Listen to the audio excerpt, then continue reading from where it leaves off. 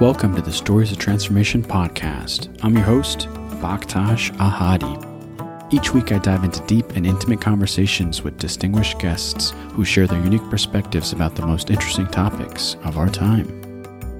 In today's episode, I'm speaking with Mia Birdsong, who is a pathfinder, community curator, and storyteller. Mia steadily engages the leadership and wisdom of people experiencing injustice to chart new visions of American life. She plays an important role in pointing to people's lived experiences to inform institutional learning and transformation. In How We Show Up, her book about how we make family and community, Mia charts swaths of community life and points us toward the promise of our collective vitality. She also hosted a 4-part podcast called More Than Enough from the Nation, which explores the concept of guaranteed income or universal basic income through conversations with the experts and people who actually experience poverty in America. In this episode of Stories of Transformation, we discuss the fallacy of the American dream and the crisis of love and marriage in the United States. Why are 50% of our relationships falling apart? And what is fundamentally wrong with the widely accepted belief of what success looks like in American culture? These are the questions that we pursue in this conversation, and I hope it provides a more nuanced perspective for understanding the American dream and how we can work together in this protracted crisis to better show up for each other. As always, if you enjoyed this conversation, please share it far and wide. So, without further ado, I bring you Mia Birdsong. Mia Birdsong, welcome to the podcast. How are you today? Today I'm pretty good. Yes, today has been a good day so far. Well, I'm glad to hear that. Well, Mia, the reason why I want to speak with you is because you just came out with a book entitled How We Show Up, Reclaiming Family, Friendship, and Community. And I thought your book was incredible and really useful as a way of kind of better understanding how to come together, find belonging, and find a sense of home, especially at such a sensitive time where it feels like the United States is deeply divided, which I'd like to unpack with you, but I think it's probably best to start the conversation off by simply asking, in your own words, how do you describe what you do? That's a great question. And it is one that I struggle with, honestly. I mean, fundamentally, my work is about liberation, specifically for Black women, partly because I'm a Black woman, but also because Black women exist at kind of these multiple intersections of race and gender and class for the most part. And I think that when Black women are free, everyone else will be free too. And so what that looks like is a whole lot of things, which I will say is not strategic or like deeply planned, but is largely guided by my instinct and what resonates with me. So, you know, on the one hand, I have this book that I worked on for a couple of years that was really, you know, in many ways, it was a personal journey. I was wanting to answer a bunch of questions for myself about family and friendship and community and connectedness.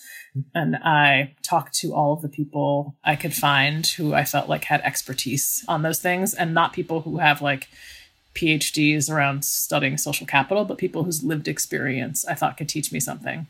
So on the one hand, that's been part of my work. But in other areas, I've done, you know, work on economic justice. I have a podcast miniseries that I did with The Nation on guaranteed income. So there's a range of ways in which I feel like that orientation I have toward liberation kind of manifests.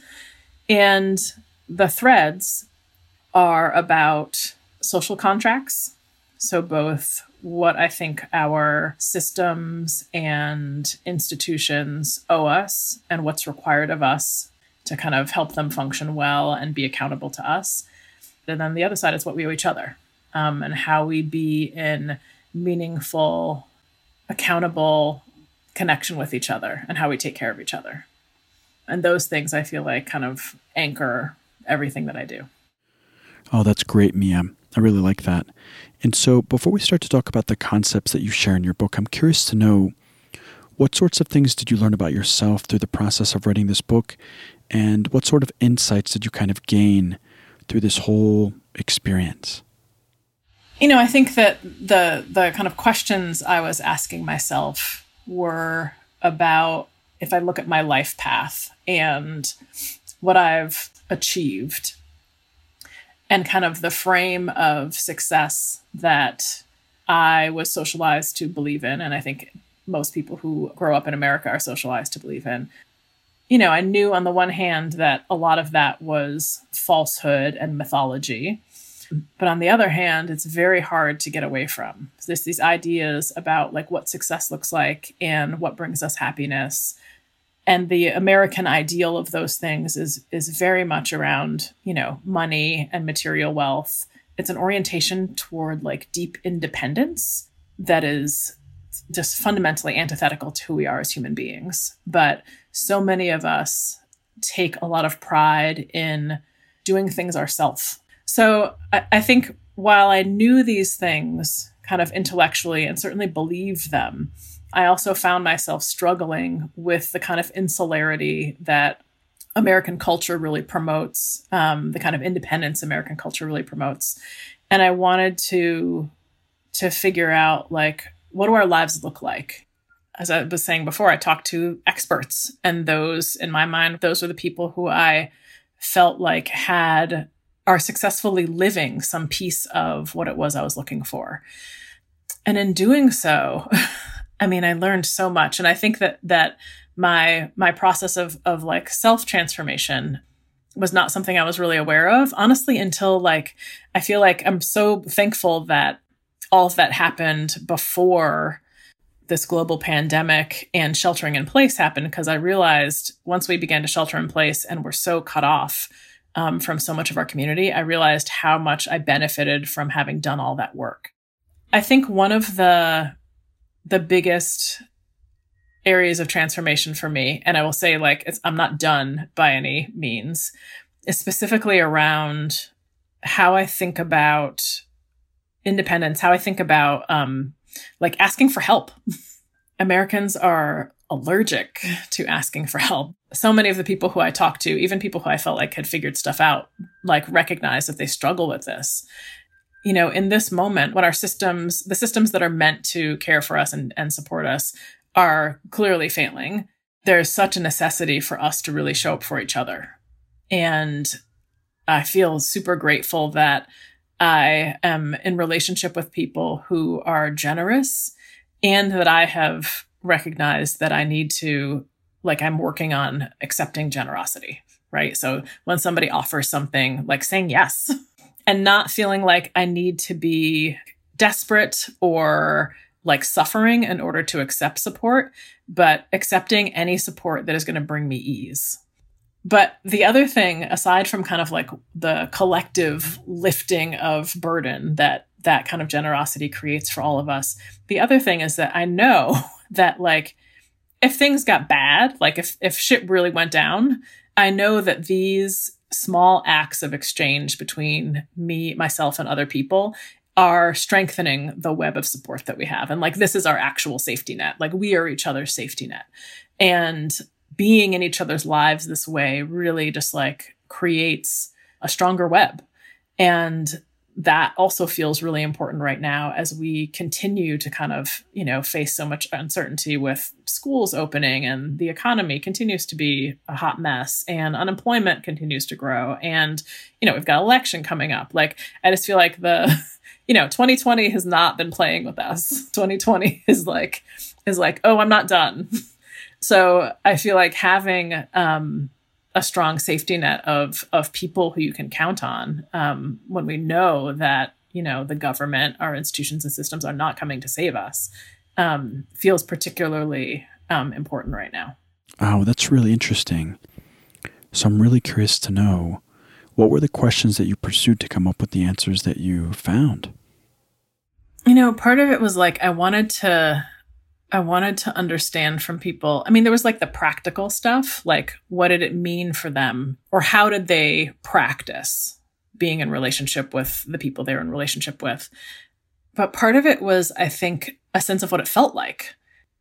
I think it feels like safety, and like safety in a, like, you can put your armor down, like you can let your guard down, not just when you are with the people who make up your family and community, but but like it creates like an internal sense of safety. When you have a sense of belonging, when you find home with people who you love and who love you, there's a way in which you feel more settled in the world, feel more connected to the things that bring you protection and safety. That's part of it. Part of it is about vulnerability, which is something I very much struggle with. But I just saw these and heard these really beautiful stories about the ways in which people allowed others in their life to care for them, to see them, and to know them. And I think part of that, like finding home, as you said, really is about being known, not just for the things we do for people that they appreciate, but like, you know, for all of our like realness, for all of our flaws and our failures and the ways in which we like mess up and compromise our own integrity, the ways in which we're hypocrites. Like we all want to be known and we all want to be accepted, right, for those things, because every one of us, you know, is a work in progress. None of us has like figured all the things out and totally has our shit together. And I think when we can be in relationship with people who both love and accept us for all the parts of us and support us in holding ourselves accountable to our own, you know, integrity and standards, there's a way in which it's like it creates this super supportive foundation. And that's the thing that allows us to kind of evolve and grow as human beings. Yeah, I think that's really keen insight. And so I'm wondering if you could share your thoughts on what it's like for people to show up for each other as a matter of relationships. And I ask this from the context of the United States, which I believe to be in a crisis of marriage and in a crisis of love. Are we expecting too much from our significant others? Is that one of the reasons why relationships are kind of slowly but surely falling apart? What are your thoughts on that? You know, and this is kind of one of the pillars of American success is marriage. This idea that you're going to find a person, you know, who completes you, who is going to fill all of these like many roles. They're going to be your housemate. They're going to be the person you like raise children with. They're going to be the person that you manage finances with. They're going to be the person you have sex with. They're going to be your best friend. They're going to be your travel companion. They're going to be all these things. And like, there might be like a few people who are annoying, who can like do those things well for another person and the other person can do them well for them. But for most of us, like we actually need multiple people to fill the many roles that we, you know, that we need other people for. So, and I'm married. My husband and I have been together for like 18 years. I have never been under the illusion that he was going to be all of the things for me. There's this thing that we often do when we fall in love, like we can, you know, our friendships can kind of drop away and we can become very, very myopic. And, you know, we go through this honeymoon period of just being very focused on this one person. A lot of people end up being very unsatisfied in their relationships because they're continually trying to get stuff that they need from somebody who is incapable of providing them. And they're not incapable of providing those things because there's something wrong with them. That's just not who they are. I've always had a like deep bench of very close friends who, you know, I travel with some of them. They definitely help us raise our children. They are people who I feel like I'm in relationships with that are very much about our kind of like mutual personal growth. You know, we really have to think very differently about like what friendships are in order to really get the things that we need in our lives. So there's that one piece. And then I think this other thing that you were talking about, just kind of like all of the division in America and this crisis of love, like people who believe that other people are less than human, right? So I'm thinking about like patriarchy and white supremacy. I mostly think that those people, that their dehumanization of other people really is like a kind of self-hatred. I think that when you fully love yourself, when you recognize your own humanity, it is very challenging to dehumanize other people. I think it's important for me, right, that when I think about people who don't fundamentally believe in my own humanity, I don't do the same thing to them, right? I don't like deny the humanity of people who think that, you know, Black people aren't quite human. And I don't do that because it benefits them.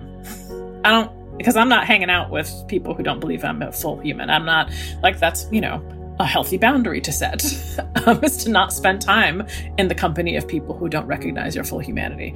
So it's not something that benefits them. It really is about like, how do I maintain my own humanity? So I recognize their full humanity, and I also recognize their suffering, because I don't think that you dehumanize other human beings unless you kind of hate yourself. I'd like to unpack your thoughts regarding the American dream and the narrative behind the American dream, and this idea of agency that if you work hard enough in America, you will achieve your dreams and you will reach your goals.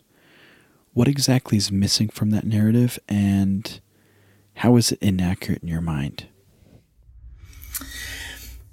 Yes. And I will say, like, I was like held up in many ways as like a poster child of that narrative, this idea that anyone, right, no matter what the obstacles you face or what, who your parents were, could, with hard work and, grit and determination, like, you can make it in America. And we love that story so much, right? Because it is fundamentally is a very hopeful one. This idea that like, it doesn't matter, who you are or where you came from, you can make it. And we have all of these examples that we love to hold up. I mean, we just, like, a rags to riches story, this like gets us so excited. And I get it. I get why we believe that, because we want to believe that we have control, that it's up to us. But that story, especially in a country where, our founders wrote "We the People," and they were not thinking about people of color. They weren't thinking about Black folks or Indigenous people. They were not thinking about women, half the population. They were not thinking about people who did not own land. So, they were thinking about themselves. So this is like a super small percentage of people who they're thinking about in terms of like who has the right to govern, who's represented by government, who has the right to own land and be a person and vote and make choices and have agency, right? And most people in this country are working hard, right? They're doing all of the things that we've been told will give us access to success. So that's one piece, is that like, in terms of our narrative about success, like, we need to recognize that one shouldn't actually have to earn human rights. So one, let's be clear that we've set up a system where not everybody can do that. Not because there's something wrong with them, but because the system is full of barriers. It has nothing to do with how hard people work. I feel like when I look at my own success, like, for sure I worked hard, but lots of people work hard. I got very lucky. That's what happened. And that is not me being modest or humble. Like, I think that I'm amazing and fantastic, but I also know that much of my success is based on luck. And that should not be anything that determines anybody's success. When I look at economic policy in America, when I look at education policy, when I look at our food systems, when I look at our environmental policy, underlying so much of those policies is this deep distrust of poor people, specifically poor women, specifically poor Black women, a spiteful kind of need to punish people who do not meet a particular standard. And that is like where I'm like, I think so much about like, what would it look like if our policy was grounded in care and love as opposed to exceptionalism and punishment? Yeah, that's really interesting. So I'm curious to know, in your mind, has there been a sense of progress then? We have made a tremendous amount of progress, but so much of that progress has still been oriented toward a standard that has been set by what is represented by landowning straight white men. So all of our success stories that we hold up are really like, all those people are exceptional. Exceptions shouldn't be our standard, because by definition, like, most of us are not exceptional. Most of us are average. If the things that one needs in order to like live are only available to exceptions, then we do not have a free nation, right? We do not have all of the rights that were promised to us. And I think about some fundamental rights: education, housing, food, healthcare, right? I think of those as fundamental human rights. And most people in this country do not have one or more of those things. And I'm talking about, like when we talk about education, we're talking about like quality education. We're talking about healthcare. We're talking about quality healthcare. Most people in this country don't have those things. And so we're failing. We're deeply failing at that. And most people in this country are working hard, right? They're doing all of the things that we've been told will give us access to success. Oh, that's really interesting. I'd like to make a pivot here, Mia, and ask you, where's the silver lining here? How have people changed in your experience? What has kind of come up in this moment that would have otherwise not come up? I think that there's this way in which a lot of what we're doing right now is surviving, right? But I also see these kind of incredible moments of adaptation too. One of the groups that I was meeting with monthly, and now we meet twice a month, it's this group of Black women. We had one of the women in the group, Millicent, led us through, we usually meet for like 3 hours. She led us through she facilitated a gathering that was focused on rest. And she did this guided meditation for us. And she told us in advance that we should be someplace like really comfortable, like we could be in our beds if we wanted. So she did this guided meditation, and many of us, myself included, fell asleep. And I was sort of like dreaming, and I could sort of hear her voice a little bit, but I was taking a nap, and it was like 2 p.m. or something. And it was like she was kind of like watching over all of us while we napped. And I was like, oh, if we had never had to shelter in place, like, when we meet, before we'd meet at my house or somebody else's house, like there's not enough room for all of us to like lay down and take a nap. And I don't know that we would all feel comfortable doing that in someone else's home either. And I was like, oh, like this couldn't have happened without us, without COVID and us sheltering in place. And I'm like, oh, we've actually created this like new thing that like, and all of us thoroughly enjoyed it. It was so amazing to just like take a nap. It was sort of like a slumber party, but we got to be in our own comfortable beds with like our own pillows, and like that couldn't have happened otherwise. And I just feel like that was incredible. And there've just been a few things like that where I feel like, oh, there are things that we're doing that couldn't have happened in a pre-COVID context, or wouldn't have occurred to us to do it. And I'm just feeling grateful for that too. So Mia, this has been a really interesting conversation. I'd like to kind of wrap up here by asking you a simple but big question. And so based on your personal experience and your lived experience, how would you answer this question? What is your message for the world? I'm going to have a few. One is always like, just trust Black women and follow Black women. I think about the horrendous mess we're in right now as a nation, and that if we had followed the lead of Black women, we would not be here. So that's one. Two, I think, is about like recognizing that there's this Desmond Tutu quote, which I'm paraphrasing, but he says this thing about how people are people through other people. So I think recognizing how much we are who we are because of the people in our lives, and that we are deeply, deeply interdependent. And I think the more we embrace that and celebrate it, the better off we are. I think that means both how we be in relationship with each other, but it also is about how we're in relationship with ourselves, how we show up for ourselves, how we care for ourselves. That feels really important. Yeah, I think that's important too. Mia Birdsong, thank you for sharing your story, and thank you for the work that you do. Thank you so much for having me here. Thank you for joining us on the Stories of Transformation podcast. This podcast is produced by Dana Drahos. Audio engineering by Joe Genjemi. Marketing by Catherine On. Artwork by Mashida Hadi. And theme music by Kais Esor. If you love Stories of Transformation, you can help more people find us by leaving a review and sharing the episodes far and wide. We're grateful for all your support, and on behalf of the Stories of Transformation team, I'd like to say thank you. Okay, see you next time.